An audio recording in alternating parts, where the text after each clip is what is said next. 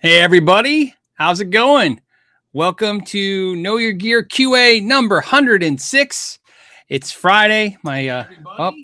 And here's Welcome to Know Your Gear QA number 106 in stereo. You get to hear it twice. It's funny is I tried muting it before it started, and there's just no way to do it. It's the dumbest thing ever. Anyways, let's get started. Let's see what's going on. I have some stuff on my agenda to talk about. We have some questions to do. I had a crazy week. I hope your guys' week was good. Mine was pretty busy, and it will probably stay that way for just a little while. But the good news is eventually, I'll be able to kind of enjoy the fruits of my labor, so to speak. Let's see what we got going on. I see a bunch of guys are already chatting up and talking, and maybe I'll hit some of the announcements first. I'll do the announcements first because they're not that exciting. Just if you guys follow me on Instagram or Facebook, then you probably already know this, and I thought it was worth sharing, is that we did pick packs, sticker and pick packs. So I put a link in the description to Reverb. You guys had asked about picks and stickers. We had stickers before. We ran out. Now we have them with picks. I'm just letting you guys know about that. And something I didn't actually make an announcement about, but you guys are pretty fast on it. I don't want to say new shirts, but there's a new variety of shirts. The store is being revamped. And what's funny was I saw, I think on Tuesday, it got revamped on Tuesday. Whatever it is, you guys are awesome because whatever you guys picked up on, I saw that all of a sudden a lot of shirts got sold and all the different ones and stuff. So I'm just letting you know. I put the links down below. Although I want to let you guys know on the shirt thing. It's funny. I love it when I'm told not to do something and then I decide to do it anyways. I was told not to tell anybody yet. So I'm not going to tell you officially, but unofficially, there's a new logo, different logo, not new, like replacing logo, something that we've been working on for a long time. It comes out April. It'll be like next episode or something like that. It comes out in a couple weeks. So I'm just telling you that. So if you're thinking about getting a shirt, I'm not telling you to go get a shirt if you're being aware of the fact there might be a new one. I'm just letting you know. All right. That's it. Let's get on to some questions and see what's going on with the gear community. See what you have. Hold on a second. Let me make sure all my screens are set up correctly. And Jeff just said, hey, enjoying the channel since November 14th. Stay awesome. It's November 14th. Is that the first 2014? 2014. I'm trying to remember when the first time we put a video out. So it's 2019. It's been 4 years since the first video. The first video was 4 years ago, like just a couple months. So if you're since November 2014, you're before there was a YouTube channel. You were probably on Facebook with me. Because I think the very first video I put on YouTube was January of 2000. It might have been 14, right? Right. It was 4 years ago. So, because I can tell you since what they call monetize your channel, where you switch over. I monetize my channel. It's barely been 3 years. So, there you go. So that tells you how old the channel is. But that's awesome. Thanks, Jeff. I appreciate that. I love it when some of you guys talk about some of the Facebook stuff, because before I was doing YouTube, I was doing Facebook. I'm only on the YouTube because I was posting stuff on Facebook, and somebody asked me if I would put it on YouTube so they could download it. So I did. And then the rest was history. So Tony Noon says, I love wooden pick guards. Why aren't they more popular? My guess is because they wear, you know what I mean? They get chipped up and stuff. And expense, people like pick guards. I mean, let's be honest, a nice plastic pick guard's like $40-$50 now, which is pretty crazy. So I'm sure a lot of people don't want to spend more for wooden pick guards. I agree with you. I think a lot of them are really cool. I'm trying to think if I have any guitars with wooden pick guards on them. And I think they're all plastic. I have one guitar with a metal pick guard, but I think everything else is is a plastic pick guard. So probably just cost. Who knows? I've seen them though. What else do we got? Hey, I just want to shout out Colin just got a new Sterling Music Man Axis. Yeah, I bought that Petrucci Music Man, and I kind of wish I would have got the Axis instead. Looking back, it was, I don't want to say a mistake because I like the Petrucci guitar a lot, but I think the Axis is was more in line with what I wanted at the time. And but I got kind of like excited about the color I found of that guitar because it was a used guitar, and I liked the piezo system. It was really great, or piezo system, or piezo system, or however you guys want to say it. Okay, so hey Don, how's it going? Thank you, Don. You posted some really nice comments on my Instagram the other day. I really appreciate it. Don says, what things should I check for when I have notes that choke out when I do bends? That is mostly going to be because of the bridge. What's happening is use this piece of paper as an example. The podcast people will probably hate this, but I'll kind of describe what I'm going to write. You're going to have a fretboard, and instead of being perfectly flat like a straight line, it's going to be like let's say a 9.5-inch radius, a little bit like that, or really extreme like a 7.25. That's probably too extreme, but you get the idea. But see how it's just a little bit of it. And the strings, when you set the strings, they're going to look like this. And now I'm drawing 6 dots in a row, and they're straight. So in theory, if these were all flat, so in other words, your bridge was radiused flat, what happens when you bend, let's say the B string right here, as you bend it this way, it kind of runs around like a beach hitting or like a boat hitting the beach. So if you're choking out when you're bending, what happens is you have to kind of address that. You have to make sure that your clearance is appropriate. So that's kind of a part of a good setup. So it sounds like you just need a good setup. You might have a high fret. Always possible. You can check that. I have a video where you can check it with a credit card or, a fret rocker. I prefer a fret rocker, but if you don't have one, credit cards work. Any kind of flat, hard surface that you can rock on the frets. And then make sure your fretboard is radiused correctly. So if that should help you diagnose the problem. And like I said, I think diagnosing things is more important sometimes than fixing them, because I hope you guys take this to heart. I think everyone should learn to diagnose their instrument, because at the very least you can talk to a repair person or a luthier instead of with this general like, hey, it's making this sound or it's doing this. You can actually say, this is what I think's wrong. And it helps both you guys communicate better. So yeah, Don, I would think that your radius on your bridge is not set correctly, or the action is just too low. And that also depicts on where the bend is happening, the problem is. But I'm guessing if you're bending the string, you're not bending it at like the 2nd fret. But I could be wrong. 5-Finger Full Price says, are Alpha Pots any good in general? Alpha Pots are probably the most commonly known brand of potentiometers that I see used when and I've gotten the heat for this in the past. We're talking about like the early couple dozen of these live shows where I said I'm not a fan of Alpha Pots. And what I will say this, as brands go, where you're talking about Burns potentiometers or whatever, Alpha is my least favorite brand of potentiometer, but I think it's still better than the no-name stuff that you get in guitars. So are they any good? I will tell you this. They are trusted in some of the most expensive gear on the planet. There is, I don't think they're great by any means, but I mean, I would be misleading you if I didn't let you know that a lot of times when you open up amplifiers and guitars of all price ranges, including high-end stuff, there's going to be Alpha Pots in there. So I'd say good enough. That's my experience, but not my favorite. So when I'm buying aftermarket potentiometers for guitars, I will buy something like a Burns potentiometer, something I like a little better. But Alpha Pots are fine. Okay. What else do we got? Let's see what we got. Hold on, just a couple questions I'm scanning over. Okay, I don't know what the question is, but it's long and I want to read it because I saw something about their boss. It says, Scott Miller says, hey, Phil, my boss sold me his 2016 Gibson SG with 3 sets of pickups, including the original mini humbuckers, a set of bare knuckle P90s, and a set of DiMarzios for $350. Steal of the week? Yeah. And notice exclamation mark, not question mark. Yeah, definitely steal of the week. That's a good deal for a Gibson SG with the pickups. I mean, the pickups, all those pickups sound like they're worth $350. So good deal for sure. It's good, right? Now you don't have to worry. You got a good relationship with your boss still. versus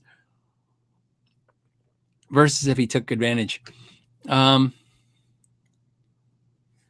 Here's a good question. AFMDQ says, "Hey Phil, love the channel. What do you think of the Supersonic 60 combo? What's a good price?" The Supersonic 60 combo. I have the 22. I had the 60 combo. I like the combo. I did not like the Supersonic 60 head because the head didn't have reverb. The combo does, and the Supersonic 22 combo and head both have reverb, but the Supersonic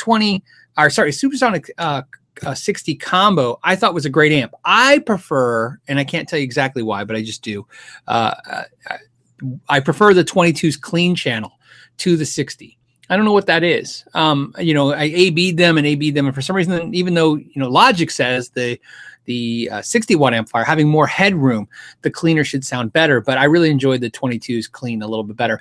The gain side, though, I liked them both. Probably preferred the 60 over the 22, and I really like the fact that the 60 has the cool option, in my opinion, which is on the effects loop. You have an input and output control, so that you can put just a little 6-inch jumper cable in there, put it in your effects loop, and use that as something like you've seen a video where I use a volume pedal doing the same thing in the effects loop. It'll do the same thing. You can kind of turn the master up on the amp and use those controls on the effects loop to, I don't want to say attenuate, that's not the right terminology for what we're doing, but at least kind of run the amp a little hotter and get a little better sound at a lower volume. So there you go. But also, you asked about what's a good deal. I don't know what a good deal is, but I will tell you this. I usually see the 60s going for less than the 22s. You find that being real common now. I see it with everything. 100-watt amplifiers are selling for less than 50-watt amplifiers, and I think the 60-watt combo for Supersonic is no exception. I've seen them used for less than I've seen the 22s.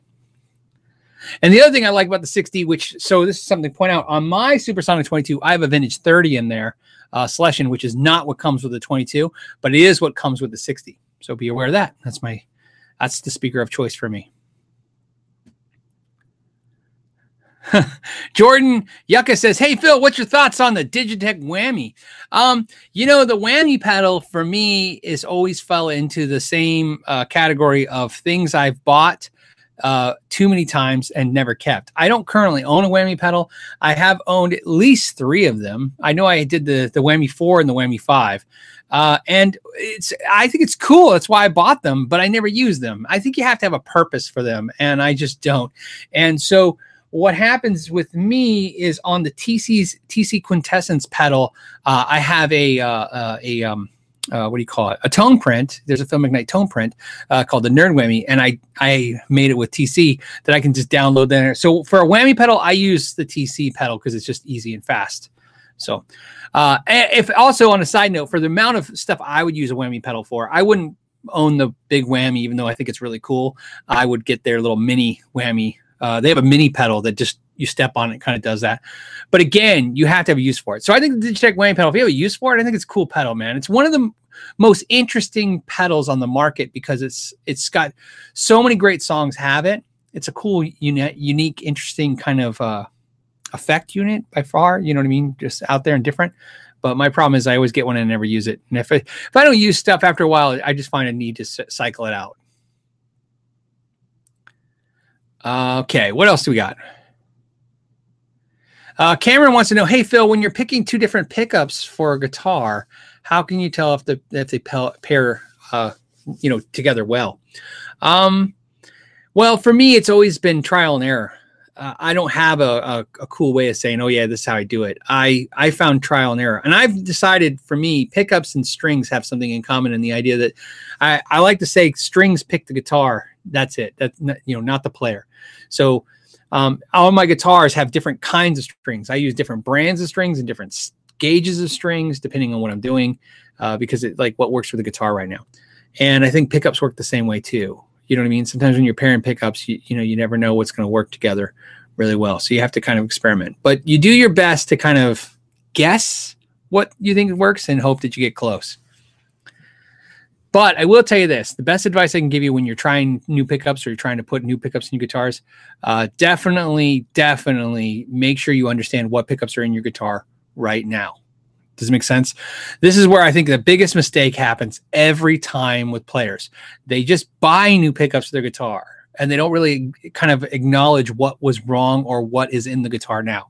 So definitely find out what's the output of those pickups, what kind of magnets in those pickups. Get to know your current pickups. That's where the Know Your Gear came from. The Know Your Gear became, before you try new gear, make sure you fully understand the gear you have. And that was the kind of the premise behind that whole concept. It wasn't about, knowing everything or anything close to that. It was about just making sure that before we move on, right? Before you buy that next amp, did you really, really get to know your last amp fully, and very well?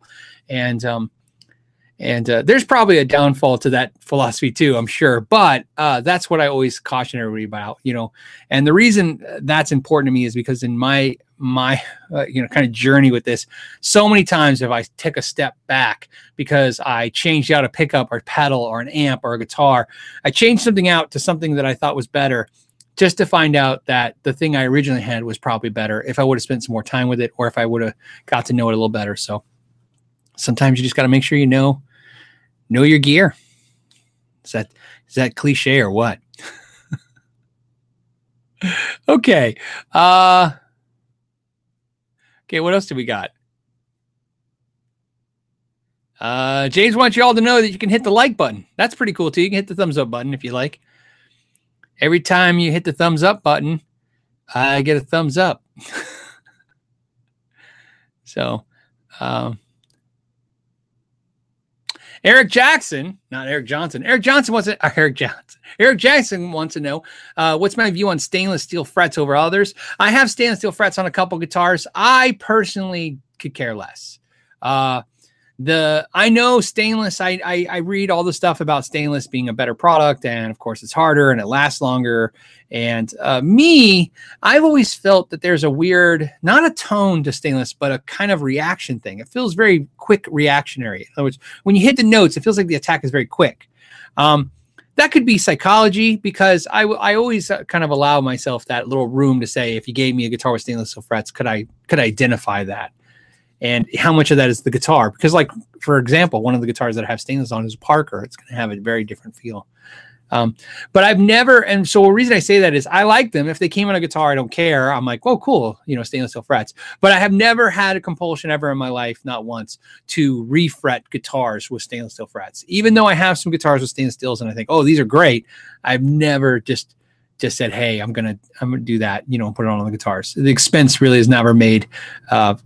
It's nothing justifiable for that expense, because that's a lot of money. But it's cool now that they're coming on all the lower price guitars now.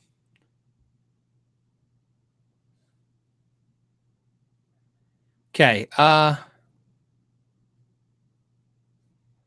Hold on a second. You guys got a bunch of questions. Let me get to a pen question. There's a pen one real quick. Hold on. Here we go. Rock and Roll Bruno said, just tip in my guitar tender. Hey, thanks, man. I appreciate that. I always like the tip jar. Thank you so much.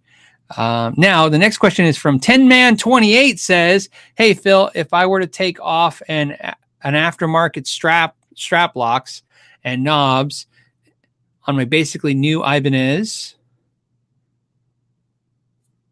I'm confused. Okay, I'm trying to get to the sense of what you're asking. You want to know if you take off the aftermarket strap locks and knobs off your Ibanez, would Ibanez work a deal for the new? 10 man, I'm a little lost. I'm going to come back to it if I can try to come back to that one. That one gets me a little twisted up. I think, are you asking, does it? Here's what I'll try. I'll give you a shot at it. It says, basically, if you take off the components off the guitar, would Ibanez, you mean, would they give you a discount? I don't think that, if that's the question, the answer is probably no. Not that I've ever seen. But we'll come back to it. Jay Will says, when I go to concerts, I see amps on stage, but I hear guitar sounds coming from the venue speakers. Am I hearing the amps?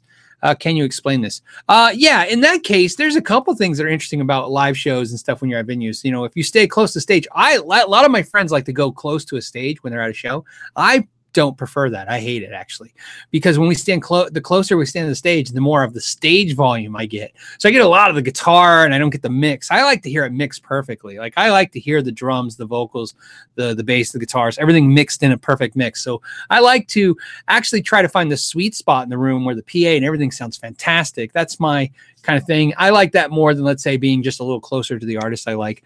But in your question, what are you listening to? Well, here's the thing. Depending on where you stand in the room, you are getting a different mix. I mean, it's just the reality of it, especially if there's amps on stage. So if you're hearing it through the PA, it is different. And if you hear it through the guitar speaker, it's different. And I prefer to hear it through the PA speaker, that for the most part. Except for, I will say this, I always try to get close to the stage to see what gear they're using. I like to see what pedals and stuff they're using on stage. There's always kind of fun in that. Mickey wants to know if I have a preference between Celestions and Eminence speakers, and if so, why?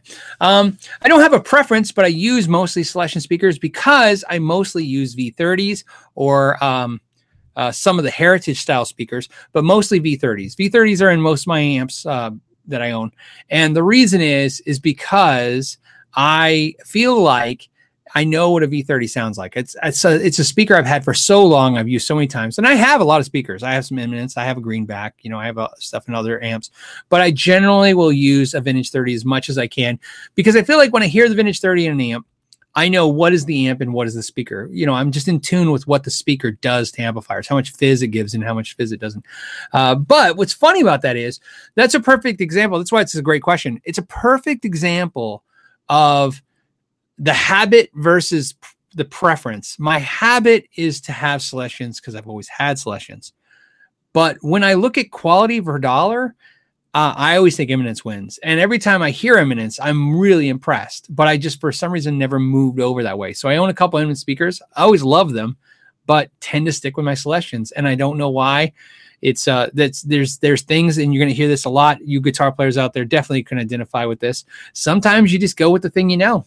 You know what I mean? It's part of it. It's just, you're comfortable with it. It happens to me all the time. There's a thing I like better, but I'm comfortable with the other thing. So I go with it. Okay. Okay. What else do we got? You guys got a lot of stuff, a lot of questions today. Hold on. Matt wants to know if anyone's had an experience with FU tone noiseless springs. Do they make a difference? I have all the FU noiseless springs, Matt, and I used them on one of the videos. I think was the Sharp Max or the Squire, and I think I used some of those in that. I do notice a massive difference in the noise, in the dampening, and the different. There's different ones. There's yellow ones that are like a little stronger than red ones, and if I'm wrong on the colors, just kind of understand I'm doing this from memory. But I really like them. I was impressed by them, and I use a bunch of them. But I also use my straight up springs that I just shove foam into too as well. But I like the FU tone one. So if you're looking for a recommendation, I would feel cool recommending those two because the ones I have I like, and I would definitely recommend getting a set of all of them and trying them. So I was lucky. My buddy Eric just gave me a set. He gave me like all of them to try. And I was able to go through those, and from the ones I like, I started, picking the ones I ended up liking. And if it helps you guys, I think the ones, well, I know which ones I use. I use the black ones, and can't give you a rationale on that. Maybe I don't know. It's the Goldilocks syndrome. It was just not too, wasn't too extreme, wasn't too anything. It was just the right spot. So I use the black noiseless springs. But I really would recommend trying them all. Because they're just powder coated, right? They just paint them, but it's a great idea. And I don't think they're crazy expensive. If they are, somebody let me know. But I thought they were reasonable. Maybe not for springs, but to me, if you can buy something for between $15 to $50 and that's going to change and create a great musical experience, it's probably worth it. So, sorry, guys. Gary wants to know, hey, Phil, should I run a time-based effects before the gain pedals if I'm not using the effects loop? Yeah, I use them after the gain pedals. I run my gain pedals definitely before the time-based effects, for sure. Now, Gary, this is a great discussion, and here's what it is. originally that was not an option to guitar players. You know, you look at guitar players as recently as Eddie Van Halen, right? So, I mean, much less talk about when the tape delays kind of start first popping. Those guys didn't have effects loops and stuff, and they weren't really using a lot of gain pedals. They were getting a lot of gain with the amps, and they would run their delays into the amps, into the front end. So the reason I tell you that is I prefer to have gain than delay in every scenario, but I want you to be aware that there are some amazing magical albums that were recorded with the exact opposite of what I just stated. So nothing is, of course, a fact. It's just a, you know, kind of a preference. That's my preference, but be prepared. You can mess with both. I don't like running my time based effects before my overdrives because I feel it a little wildly. In other words, it's a little, you know, kind of gets a little crazy out there. You know, I always have to make sure they're balanced correctly. Otherwise they get a little out of control. So I feel like I have more control of the sound if I put it in that order. So Danny wants to know, what's the best clean high headroom pedal platform amp? Wow. You know, best is impossible. I'll just give you a couple I like. Obviously in the price range, it's affordable. The Hot Rod Deluxe is a fantastic clean amplifier for pedals. I like the Archon for clean running the pedals. That's the main reason I use the Archon's clean, is because it's a great pedal platform. Almost all the Fenders were great. I mean, they're just really transparent cleans. There's amps that I'm not familiar with, like Wampler makes a clean amp that's designed specifically to be a clean headroom amp that takes pedals. I've never tried it, but my friends have tried it, told me it was really impressive and they liked it. So it's good recommendations from my buddies. And but no, there's tons of stuff like that. A lot of amps that are good clean. Roland amps, if you like solid state stuff, I like the Roland amps too for good clean headroom if you want to run pedals in front of it. And of course, don't forget some of the Marshalls work, like a Plexi will give you a good clean headroom. You know, if you want to adjust it correctly so there's no breakup, you can get a lot of headroom out of it. But that's a 100-watt head. Tony wants to know, hey, Tony, it says, do you think the increase of new guitar purchases in America are the bedroom players? Okay, he's got a two-part question, so we're going to get to this. Or are players buying multiple axes since the cost and quality is so much better in the past that we can afford it? Well, there's no doubt about this, man. Let me tell you, there's a curve here that's pretty easy to chart and understand. The biggest part of guitar music, you know, is the 80s. It's not the best. That's not what I said, although somebody's probably going to type that right now. You know, you got the 50s, you know, really the 50s, the 60s. You know, think about modern electric guitar. You got the 50s, the 60s, the 70s. It's all ramping it up, and it just comes this giant headway of the 80s. And that follows the trend all until, you know, the 90s. And guitar music, it just hit huge then. And so if you do that logic, if you follow that, we've seen this now as an industry. Those players, the people that were in their early teens during the 80s, they are adults now, and they're the ones who love guitar. So they collect them. So bedroom players are a huge part and have always been a huge part. Hobbyists always outweigh actual musicians who buy gear. And hobbyists by nature buy the most expensive gear. You know, I once at the store, we used to do this thing when we started first carrying Paul Reed Smith guitars. We'd give 6-month lessons with a PRS guitar. And I remember the PRS guys were like, why would you do that? It doesn't make any sense. But we were killing with that plan. And the main reason was because the way we did this was there was an Intel facility by the shop, and a lot of people, a lot of engineers were like, hey man, they work all the time, they want to de-stress, so they were taking up hobbies, and one of the hobbies was guitar. They go down there, you know, they're making 6 figures, they don't want to buy a Squier, you know what I mean? They wanted to buy something nice, and they bought a PRS. And it's because, to me, what's funny is, and I've had this argument, and we're going to get crazy with this argument because there's a couple things I like to point out. You know, some people buy paintings and put them on their walls. I'd rather hang a beautiful guitar than a painting. Some people buy really nice furniture. I'd rather have okay furniture and a really nice guitar. What's funny to me is that's not uncommon. Here in town where I live, there is a dentist here in town, and they call him the rock and roll dentist, and he decorated the entire place with really nice guitars and stuff. So you could argue like that's a waste, but to me, it's like you have to acknowledge at some point that guitars are tools, but also art. And so to answer your question, I think hobbyists are definitely the biggest market. There's no question about that. And they are doing two things. They're buying tools and art. I make this comment all the time. Some guitars, my most expensive, beautiful guitars aren't really the ones I play that often. I like to play them, but I stare at them more, strum them and go, wow, that's really cool. I'm glad I could own this guitar. It's fun. And it's a nice piece of musical history to own, but I'll just grab my Strat. You don't even play that. So that's what I think is happening, especially in America, and with the bedroom players are definitely the buying majority. The next part of your question was, or are they just buying multiple axes? Well, I can tell you right now, it's not, you guys all watching. I see a lot of comments every day. People are like, oh, I only have one guitar, and then, or I only have two guitars. And I understand that. And I think that's very practical and pragmatic, and it makes a lot of sense. But I could tell you from experience of selling guitars for over a decade, the majority of guitar players, there's a joke in the industry, guitar players are serial killers. There's one's not enough. That was the joke. They all have to have more guitars. I don't think it's uncommon. So yeah, and hobbyists are no different than professional players. In fact, my other logic on that is I think professional players become hobbyists too.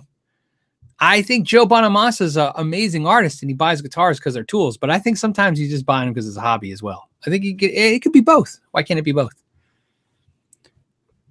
So, my wife once made a joke. She said, if I won the lottery, I wouldn't buy a Lamborghini. I'd probably buy 1,000 cool guitars. I don't think I would, but I can tell you right now, before I'd ever buy a Lamborghini, I'd have some crazy guitar that doesn't make sense.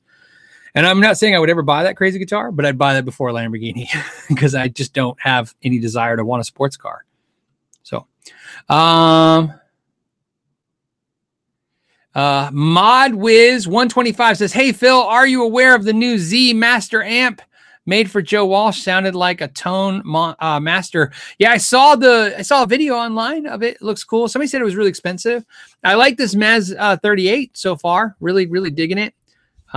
This was a great amp. I went, like I said, I think I told you guys the story. I went to meet somebody to buy an amp on Craigslist. The guy stood me up, but he asked me to meet him at the parking lot of a Guitar Center. So I went in the Guitar Center and they had this and I tried it. It was used, and I thought, this is cool. It's got the attenuator built into it, or installed in the back, and it was fun. I always wanted to kind of try this style of amp and see what it does, for me as a player. And so far, I really, really like it. I don't say I love it. I like it. I think I like it more than my Fender. What do I want to say? My Vibrachamp, not my Vibrachamp. What do I want to say? Vibrachamp. Okay, so next question we have is,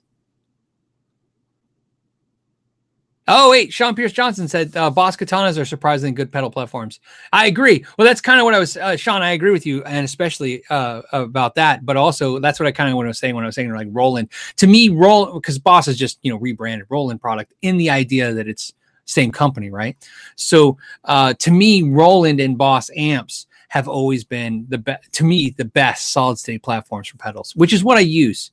I use Roland Cubes. I like them. That's what I play. If I play a solid state amp, it's usually that. Although I'm trying to play more Quilter products right now because I really like them. Maybe do some reviews of those. See what I think. Love the idea of having an amplifier that only weighs like 2 pounds. On the Road says, I say most professional players are not so much into gear. Most of the professional players that I have had the fortune of interviewing, to me, always fall into two categories of either they are not into gear at all, right? Gear is just a tool, or, the pedals, the amps. So it's just not something they think about. Like they think about music first, they think about everything else first, and then this is just a part of the equation. And so much so that I've met guitar players and interviewed and talked to them where they couldn't even tell you the name of the guitar they were playing. I've had that experience because it didn't matter to them. It was like, I don't know, I just play this guitar and this is the one I have. And I think that's true what you're saying. And then I've seen the opposite. I've seen where guitar players, professionals, are professional guitar players and they're gear freaks, but also, like I said, hobbyists too, because I've had those conversations with them. And you can tell when you can tell a gear freak because it's where their ears perk up in the conversation what we talk about. We were talking about the industry for a while, and then all of a sudden we start talking about like a tube screamer pedal, and everybody like, hey, what are we talking about? And they come over So yeah, I think it's both, you know.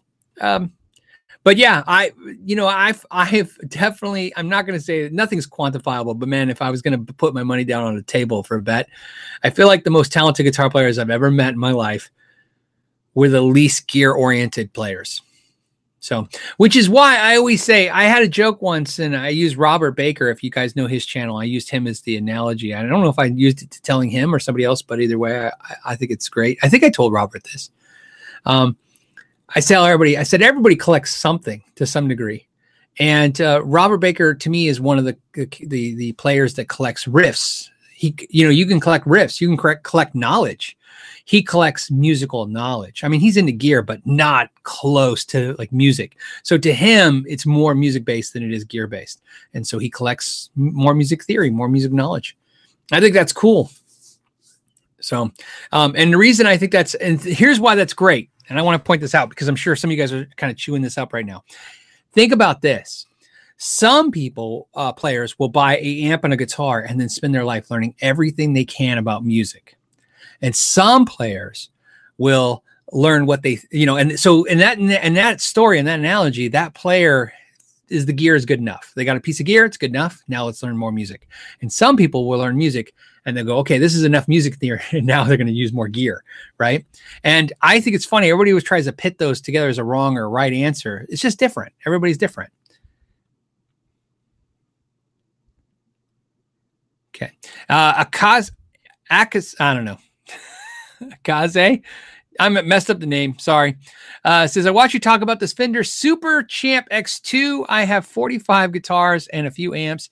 I have found one in excellent shape on Craigslist for $250, and I'm loving it. Thanks for recommending it. Yeah, it's still my favorite amp in the price range is the Super Champ X2 by far. And that amp is funny to me because I think the amp is fantastic. I think a lot of people agree. And then some people are like, I don't like it. But I think part of that is, I think it does a lot of sounds like to me on that knob, when you're rotating the knob, like all the number 12, 13, 14, 15, those fizzy distortion metal sounds. That's not what I like. I like on the Super Champ, if it helps, X2, I love number 6. I set it to 6, little reverb delay. I put the gain around 2 or 3. Man, I'm just in heaven with that tone.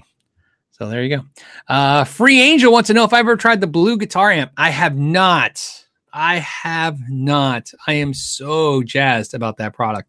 The problem is it's $800 and it's one of those things. The only way I can try is if I buy it.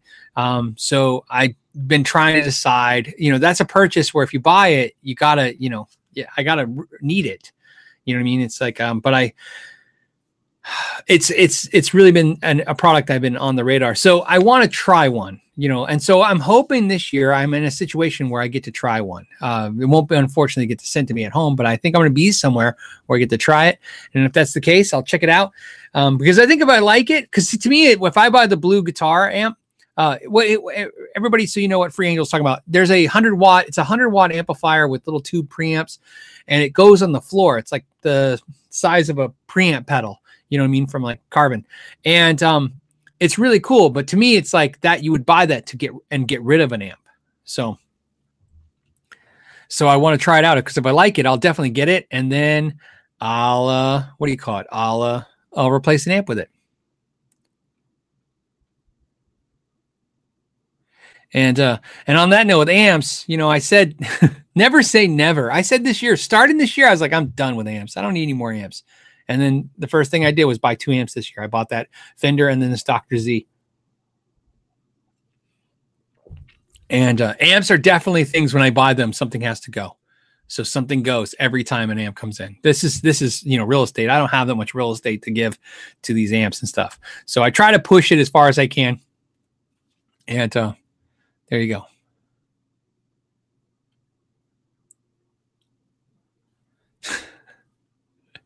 I got to do it. C-Base says, are you investing in cryptocurrencies? No. No. I know that's a thing, right? I don't know. All right.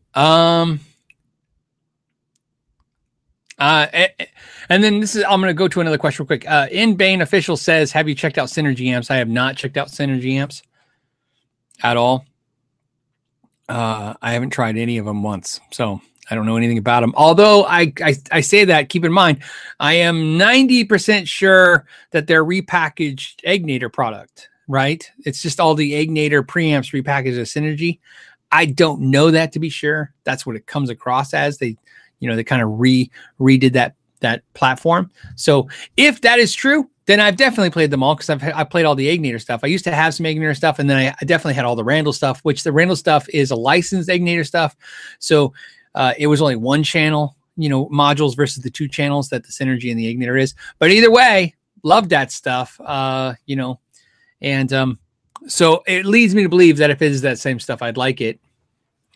That's definitely the Synergy thing is an interesting thing, because it falls into a category like the Egnator modules. At the time when those came out, I wasn't looking for that solution in my life. That was like 10 years ago. Okay. I wasn't looking for a modular solution, right? At that time, I can tell you right now, when I owned my Egnator modules, I had 2 amplifiers personally, and that was one of them. And so it wasn't like, oh, I need all these amps. Now that I've had so many amps and tried so many amps, I would definitely like the idea of something like that, like get those and just maybe not have all this stuff. Because like I said, it takes up a lot of room and it's a lot of money invested in it. So, okay. I just want to say thank you real quick to BK. He just did a tip jar. So did Robert Davidson. I appreciate you guys. Next thought, our next one is from, I'm going to say, I'm horrible at names. Karsten Bogstrand says, thoughts on the Line 6 HD 147. I love it when you guys give me like the nomenclature stuff, because I don't know. So let's look. So I know what it's looking at. Oh, yeah, well, that's old school, man. That's the old amplifier. I don't think I've ever played this amplifier. I want to share with you guys. If you guys are listening to this, the repost of the podcast, it's the Line 6 amplifiers. We're early stuff. I think this is predates Spider Valve or around that stuff. It had the chrome look to it. This is definitely when Mesa Boogie was very hip and cool. I've never tried this particular product, or if I have, it's been so long I just don't remember. So that's, I can't give you input on that. However, what I can tell you was, I was always a fan of the Line 6 stuff when it came out, but I don't know, those are some of those products like crate amplifiers. If you go back and listen to them, it's going to be what you remembered, or is it going to be worse or better?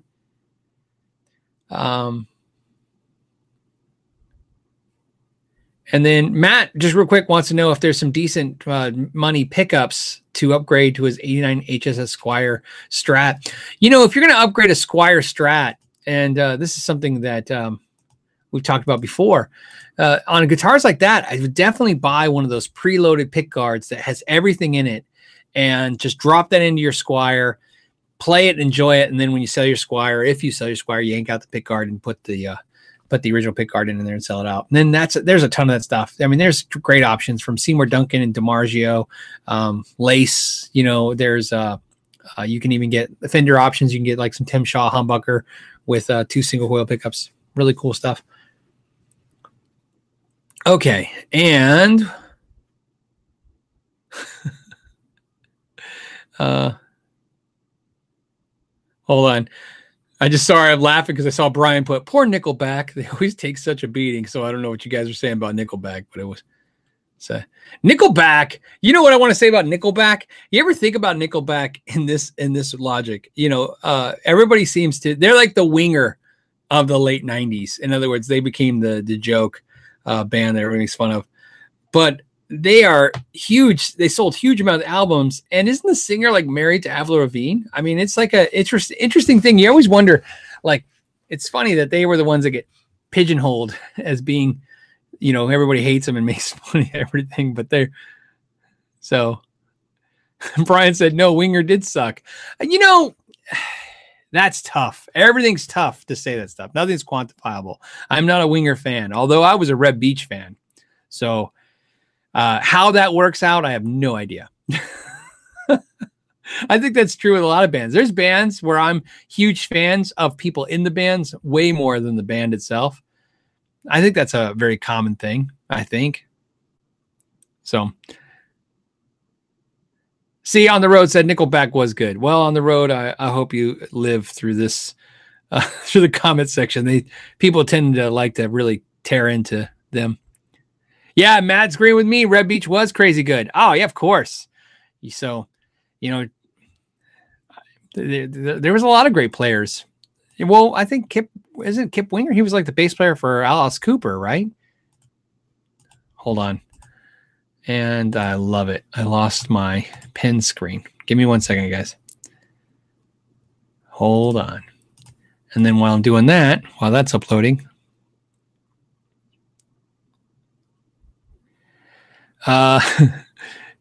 C-Base wants to know, is there really a tone difference on a hand-wired tube screamer?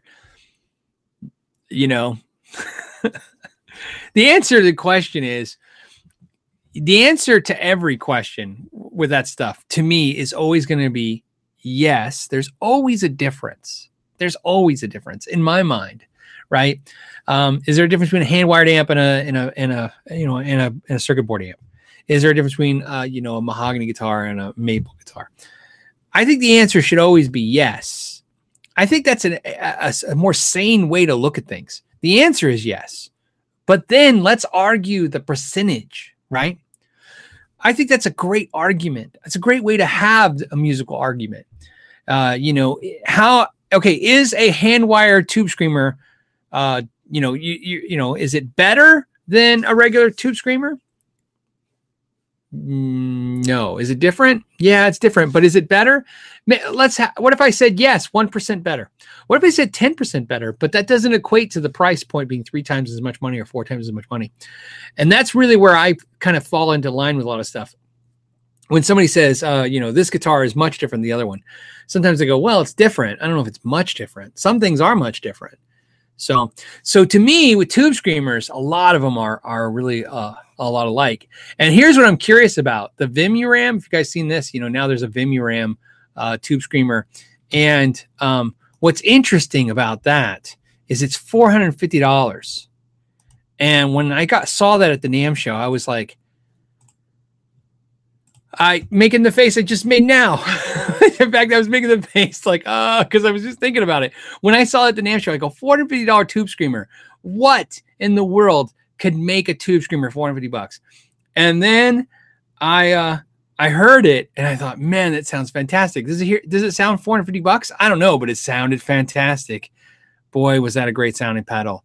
Like, I remember as soon as I heard it, I thought, that's a sound I would love to have. But see, here's what's great. And this is why I said I like the argument that I like to have about the differences. Things are different. Let's say I say, well, is the Vimuram tube screamer better or different than a regular tube screamer? And I say, yes. How much better? Well, it's a little better, but it's a lot more money.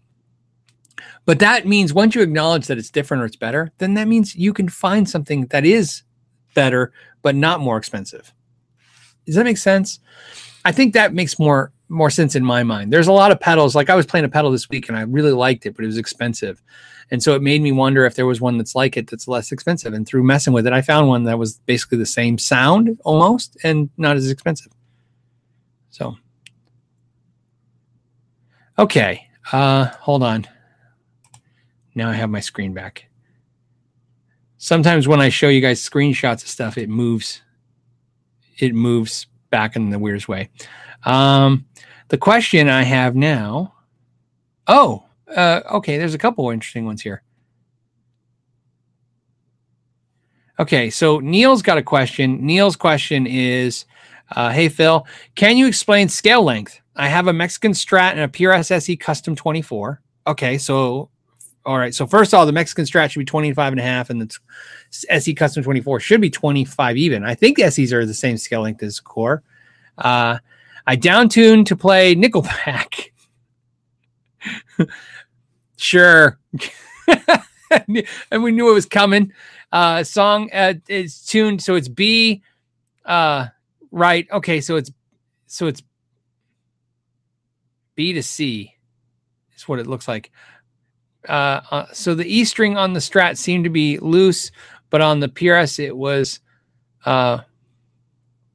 Wait, hold on. Sorry guys, this is jumbled, but I want to make sure I got it. So he's basically saying on the Strat it seemed too loose, but it was okay on the PRS. Great. This is a great subject to talk about. Because this is a perfect example. So where he's going with this, guys, is he's saying, hey, look, I down-tune these two guitars. And I'm assuming for the sake of the argument, use the same gauge of strings on both guitars.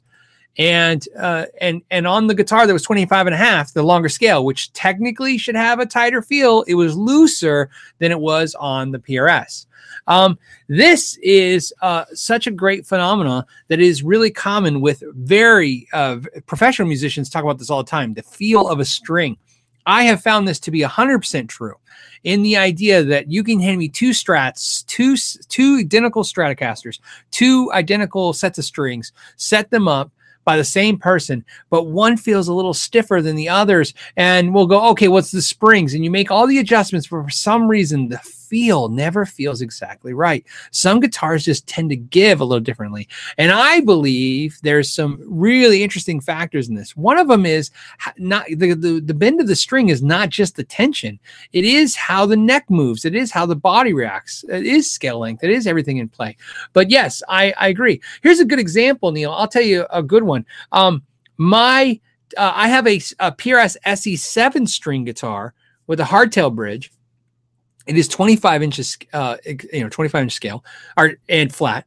And my Ibanez 7-string is 25.5-inch scale. And yes, I agree with you. It feels tighter. The strings feel tighter on my PRS. So there is something more to that scenario than construction. And I think when you try and just do it using, the analytics of it, I think you will always get caught up in the frustration because here's why. And this is where sometimes overthinking things will really lead you down the wrong rabbit hole. If you try to plot out using science and math, which are very, very important, a thing that relates to feel, I think you'll become frustrated. And here's what I mean by that. You could say all day long, you can quantify the scale length and the strings and the tension. You can get in, pounds per square inch. You can get into every detail of every situation. But at the end of the day, you personally, we're talking about how it feels. I could even tell you that when we put it on a machine that actually you're wrong, that they're exactly the opposite, that the Strat has actually physically more tension than the PRS. But again, if I'm using science and math to explain how you feel, it's never going to work that way. So that's the part of guitars that are tricky because sometimes it's more than just that. It's just the feel of it. And the reason I say that is because I think a lot of us can relate to being frustrated when you find that guitar that feels great, but there's something about maybe the color you don't like or something silly. You go, okay, I'll just get another one in a different color. And no matter what you do, you can never get that feeling back in that guitar. So yeah. So I've had the same experience, Neil. You're in good company or bad company, depending on how you look at it. So there you go. Flying Hawaiian says, how good is the Friedman Runt 20s direct out? I only have an interface, software, and monitors. I live in an apartment, so I don't have space for a cab. Would you still recommend it in that context? Yeah, I'm going to put a link when I do the index to my buddy's channel. And he did a review of that amp, of the Friedman Runt 20, and he used it as a direct recording interface, and it sounds fantastic. And it's big, hairy guitars. So I will put his information or his link to his video, and it sounds fantastic. So that at least give you an option of what he can do. I mean, he's a studio, he's a producer, engineer guy. He's definitely very savvy when it comes to recording. So that might put him out of our league, but at least if you can see he can do it, it can be done. I think it can be done really well. I've been really happy with the Runt 20s direct out. So, in fact, I think I said this before. I was just talking about this. I like my Runt 20 a lot still. It's one of the amps that's stuck the longest with me, and I like it so much so that I have not, even though I preferred my JC100 over my Silver Jubilee, which I both like both, but I think I preferred that one. I preferred the Runt over that. It was very depressing to think of it that way, right? I was like, okay, I like the Silver Jubilee, but I like the 800 more, but I like the Runt more than the 800, which means I like the Runt more than both. Okay, Bruce wants to know, said he's been doing some fret dressing I like because he likes the frets rounded off. Do rounded frets have any adverse effects? Yeah, you can round a fret off, and when he's talking about the edge of a fret, you can round it off. And sometimes if you get too crazy with that, some players will complain when they do bends. If players pull down, like on the high string, why you would pull down, I don't know. But if you pull down, it'll slip off the neck. And on the low E string, if you push up till high a little bit, it'll fall off the neck because it kind of jumps over the edge because the rounded frets are a little too shallow. So I've never experienced that, but I've had clients tell me, hey, it's if it's too rounded off, too narrow, it doesn't feel right. So just be aware of that. I don't think you'll have any problems, but yes, you can do that. You can round off a fret and make it a little tricky. Waterford Giant just said, you demand. Well, you demand, Waterford Giant. I appreciate that. And then Bruce says, what do you think of rolling the fingerboard? I love rolling. He's talking about the edges of the fingerboard rolled up. I don't like the fretboard when it's sharp. I like it when it's rolled. And most of the guitars I have are rolled fingerboards. And if they're not, I will do it myself with sandpaper. You know what I mean? I'll just craft it and do it really nice, kind of roll it over. So, okay, what else do we got? I like these. Some of these questions are fun. It feels more community today. Like the more the questions are centered around, just issues and stuff you have, and less about the politics of the week, which is a nice little break. Okay, so what else do we guys got? There's a question right here. It says, Juan wants to know, Phil, thoughts on the Squier Contemporary Strat, considering trading my LTD EC 401 for one. I have a Contemporary Strat. Mine is red. I did a review of it. I still have it. I like it. I wish I picked the white one or the blue one, and I didn't. I picked the red one. And so I was going to sell the red one and get the white one and the blue one, and it didn't work out that way, so I just kept the red one. But still like them. Still a lot. I like the LTD EC 401, man. So, but here's the thing. Like I said, I can't tell you what to do. I can only tell you what I would do. I would get this Contemporary because that's what I have. I have it over the EC 401. It's a great guitar. It really was one of the first guitars. I mean, there were some others before that, but it was really one of the first guitars that really started changing my mind about Squier. Really make me think like maybe Squire's a thing. And now I think Squiers are becoming like their own, I watched some people put comments that, like no matter what a Squier does, it'll never be a Fender. And I'm like, what's funny about that is it's almost like the Squier is becoming its own brand identity in the idea that it's like unpretentious, right? It's like I have a Squier because before if you had a Squier, it was because you didn't have the money to have a Fender. But I see players now making conscious decisions to play the Squiers because they're really good. I can see that. What else do we got? How are we doing on time? We still have like 5-10 minutes.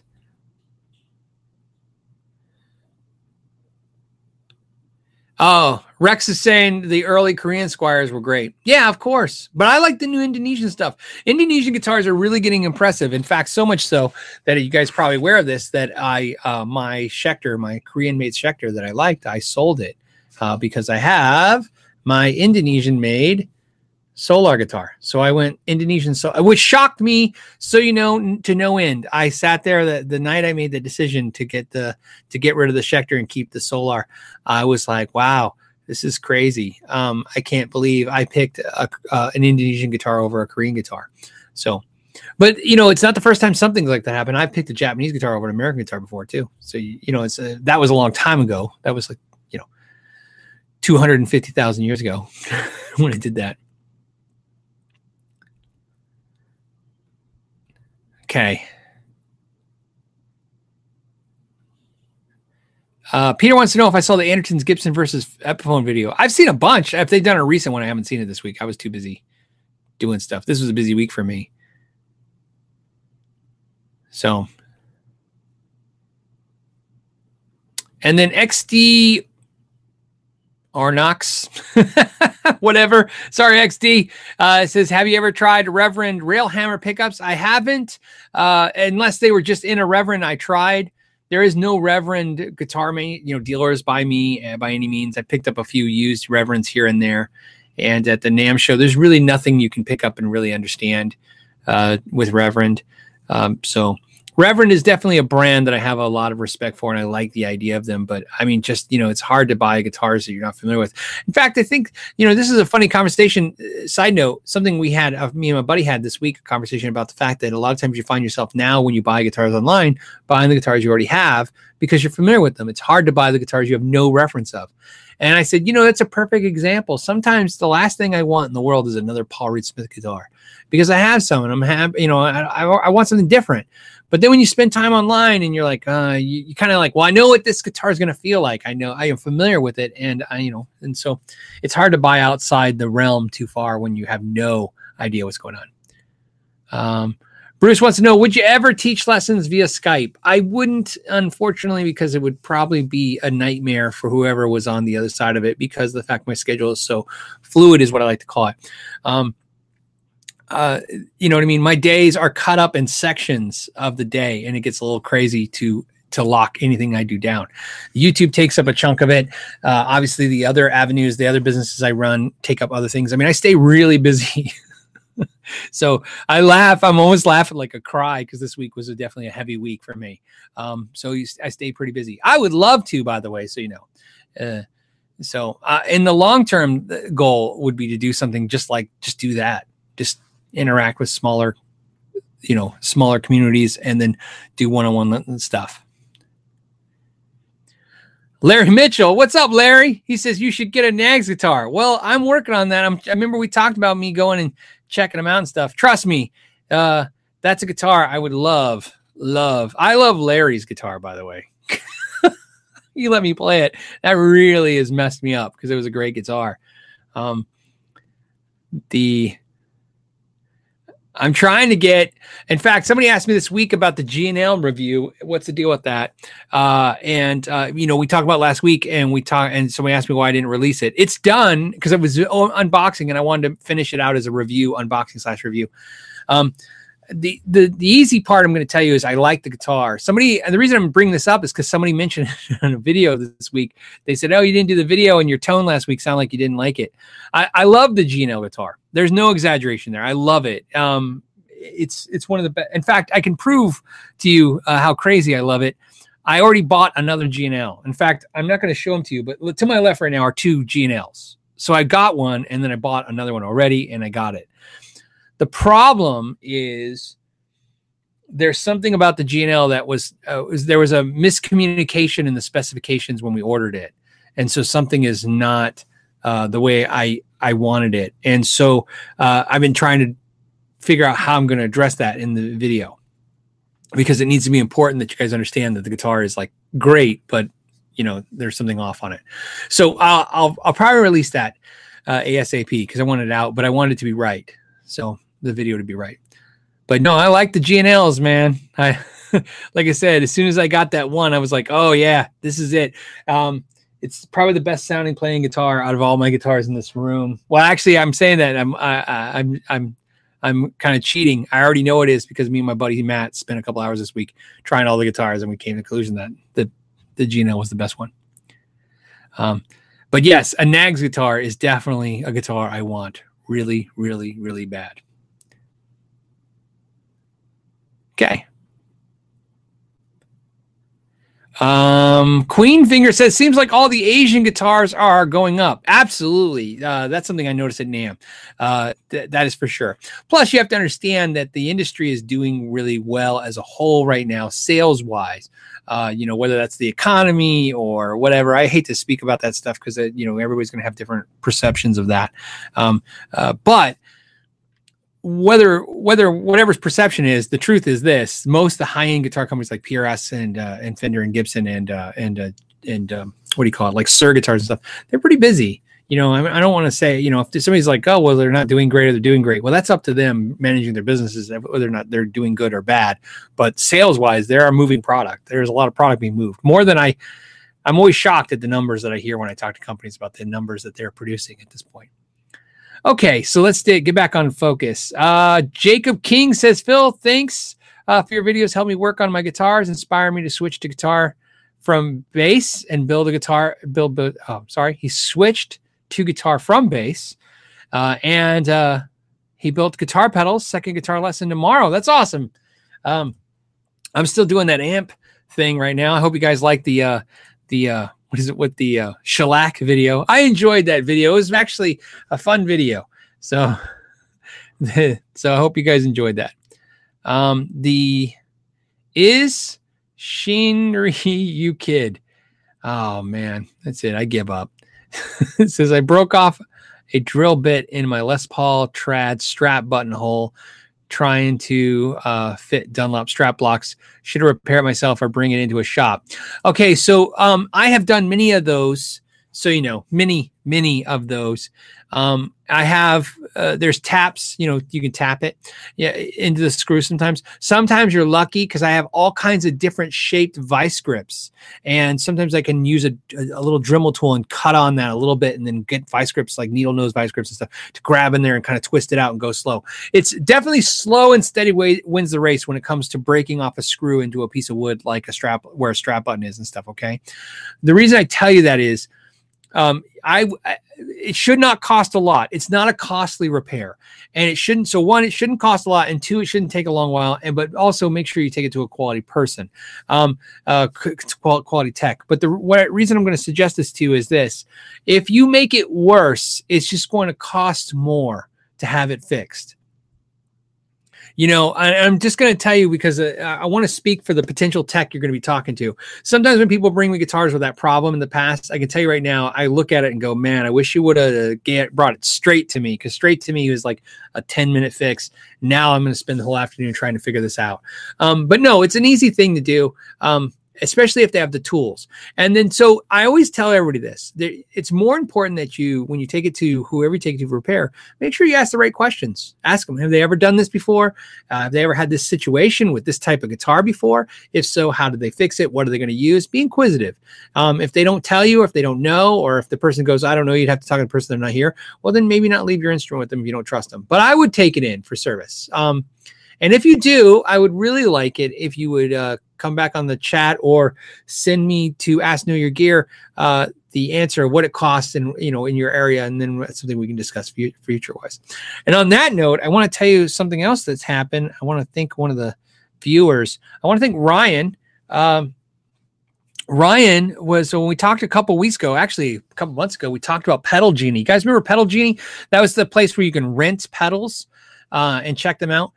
Ryan was kind enough to set up an account and rent some pedals from Pedal Genie and send us like up-to-date information of what it was like. And he, so I want to share with you some of the things this is a truly independent review.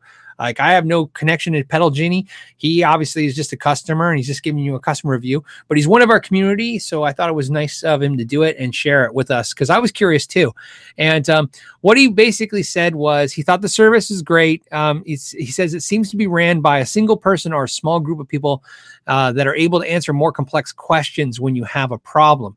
And so I love that when he said that. I thought that was a great way to explain that. So in other words, what he's saying is you're not going to get a customer service rep. You get somebody who's in charge, and somebody who's obviously knows what's going on.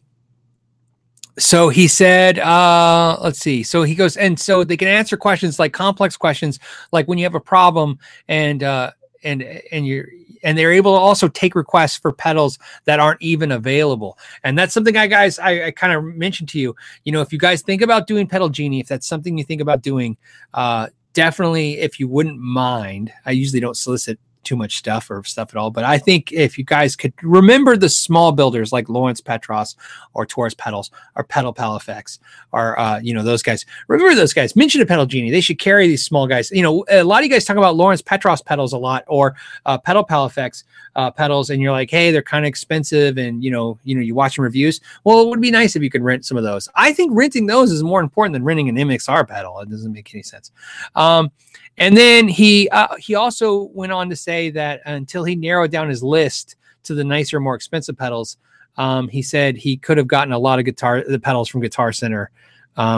So basically, that was the end of it. Now he decided to go digital, is what he said.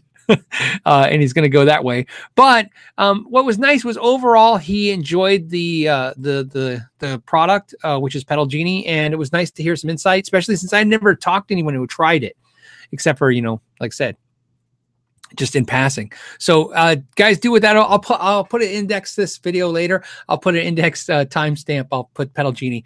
Speaking of which, I'd like to point out something that happened last week. I mentioned last week we were 30 minutes late because YouTube changed the creator page, and how I set up the live show. One of the things that got changed in the creator page was when you do these shows, you get to insert your commercials. I put commercials in here, right? You just go, okay, how many commercials want? I usually put 2. I usually put 1 for every 30 minutes. So if it's an hour and a half show, it's 3 commercials. Not exactly at the 30-minute mark. That's not what I meant. Just 1 every 30 minutes. It took that option away from me and just said, do you want commercial in the middle? And some of you guys actually sent me emails, and I appreciate you guys doing that. It was really great. I love it when the community looks out for everybody, especially for me. I think so I would usually put 2 in this 1 hour show. YouTube put like 16 or 8. I don't know. It was an insane number. And they were all slammed at the beginning. So last week, if you saw a lot of commercials over and over and over again when you first started watching the live show, that was because YouTube did that. I luckily, thank goodness for YouTube, did one thing right. They have a feature where I can go into the old creator page. And that's what I did. And I removed all those commercials. But that brought on something really interesting. And I know this is kind of boring, but it's just important to know. I have decided that what I'm going to do, because the other part of that stunk was, as much as I had a dislove or did not like how YouTube put that many commercials in there, it was a huge difference in revenue of that video, the way YouTube did it versus the way I did it. I'm never going to put that many commercials in a live show, but what I'm going to do from now on is, on the live shows, in the first 24 hours, which means it's 3 o'clock on Friday till 3 o'clock on Saturday, we'll only have 2 commercials. And then after that, it's going to go to 4 commercials. So if you guys watch it later in the week, I'm sorry, you're going to get 2 extra commercials. And that's the compromise, because I'm not going to put the 8 or 16 that YouTube recommended. That's crazy. And I'm not even saying I'll do 4, but I'm just saying that's something we're playing with. Yeah, Brian says the show starts with a commercial. Well, that's the point. It starts with a commercial, and then you insert them in throughout the show. So it's crazy. All right. Sometimes it's important to do those updates.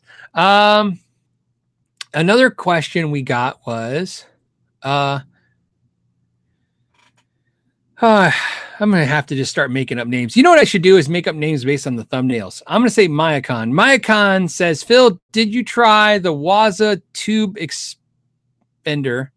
If you have, how is that compared to the aux? I haven't tried it. So I have not tried it at all. Didn't even get to see it at the show. So I have no experience of it whatsoever, buddy. I know everybody says the aux is awesome. Same thing. I don't have the aux. I have my Reverend, I'm not my Reverend. I'm sorry. My Rivera Rock Crusher that I like. I'm happy with it. Everybody who I really trust their opinion has told me the aux is better than the Rock Crusher, but I'm happy with my Rock Crusher. So that's a tough thing, right? You guys know, it's like, I'm happy with it. I think I paid $350 for the Rock Crusher used, maybe paid $400, but $350 to $400 used. Have it, love it. It's hard to sell something you like to get something you might like a little bit more when the thing you like a little bit more is like almost $1,000 more, where it's like $1,200. So it's a lot. So I'm okay with right now. And Dr. 33 Mir says, hey, Phil, love the channel. Thank you, man. I appreciate that. Says, I want to change the pickups on my Epiphone G400. That's my favorite SG Epiphone is the G400. I was thinking of installing P90 rails, from Seymour Duncan. Any suggestion on pickups that would complement both jazz and blues? I think you're on the right track, man. That's the way I would do it. But also keep in mind, you can get those really cool Seymour Duncan pickup frames for those P rails. And I would seriously look at that option. I know it's going to be tough because the SG has a pick guard, but you can actually insert those pickup frames on top of the pick guard. Something to think about. It works pretty easy. I've done it. It looks fine. Doesn't look that weird. It looks a little modified, right? Like kind of modified, but something like that. But yeah, definitely like those pickups. And then James Williams says, how do you feel about Yamaha RevStar series? That's a good question. He said the funny word, which is feel about it. Let's take a look. Because it's funny was I was just watching a Line 6 video, and that's what they were using to demonstrate the Live 6. I'm curious how much they are. They're like $700 to $1,000. they look really cool because they look like the type of guitar I like. I really like that, like my Mira, my PRS Mira, and like the Fano guitars. It looks, I'm going to share with you guys real quick before we go. This is what he's talking about, right? Like I said, there's a blue one that's just beautiful. This one's like a gold and copper. Love the guitars. I'm sure they're probably made in Indonesia, right? Does it say? Doesn't say. Can we get a zoom in on that? Nope. Nowhere's going to tell us where it's made. But for that price, that's what I'm imagining it is. I'm a fan of that style of guitar. So let me click that. So to ask you, I've never tried one, but love the way it looks, if that helps. Let you guys go. Right. You guys, awesome. Thank you for hanging out with me this week. We were able to talk about a bunch of stuff, and we were able to cover a lot of questions. I want to do a quick shout out for the crew that makes this happen every week. And let me do that real quick. And that's Jeff Howe, Zach Rowe, Michael Newman, Bruce and the Saltwater Whiskey Band, Hannah Gunson, John Jex, Michael Shy, Justin Mabe, David Madison, and Andrew Good, Andy Dennis, Anthony Desposito, Billy Robinson, Bob Crosley, Bob Pickwood, Brian Stewart, Carlos Partillo, Chuck Keene, Chief Squatch. I don't know if I'm saying that right. He sent me an email and I got confused. I'm pretty sure Chief Squatch. I hope I'm saying it right. If I'm not, I'm going to keep saying it until I get it right. Chris from New Mexico, Chris Glaze, Craig Parker, Dave Reese, Dennis Prescott, Aaron Kimmicker, Gary Marshall, Greg Peterson, John Spacek, James Biles, Joe Watson, John Russell, Jonathan Pickering, Joseph McCarthy, Kermit Jackson, Larry Colklin, Lawrence Petros, Lonnie Hoke, Michael Lidner, Muse guitarist, Paul Ostreich, Louis and Alvaro from Pedal Pal Effects, Ricky Robson, Robert Hodges, Sam Oram, Scott Tompkins, Steve Hogan, Tim Camacho, not Tom, Tim, man. Good old Tim. Tim Camacho, Tim Farnsworth, Todd Flowers, and Zesty Basil Pizza. It's a list. It's a long list, but it's my list, and I'm happy to have it. And I'm happy you guys take care of me every week and make the show happen. Thank you guys for hanging out. And I have to get the timestamp in this thing for you guys.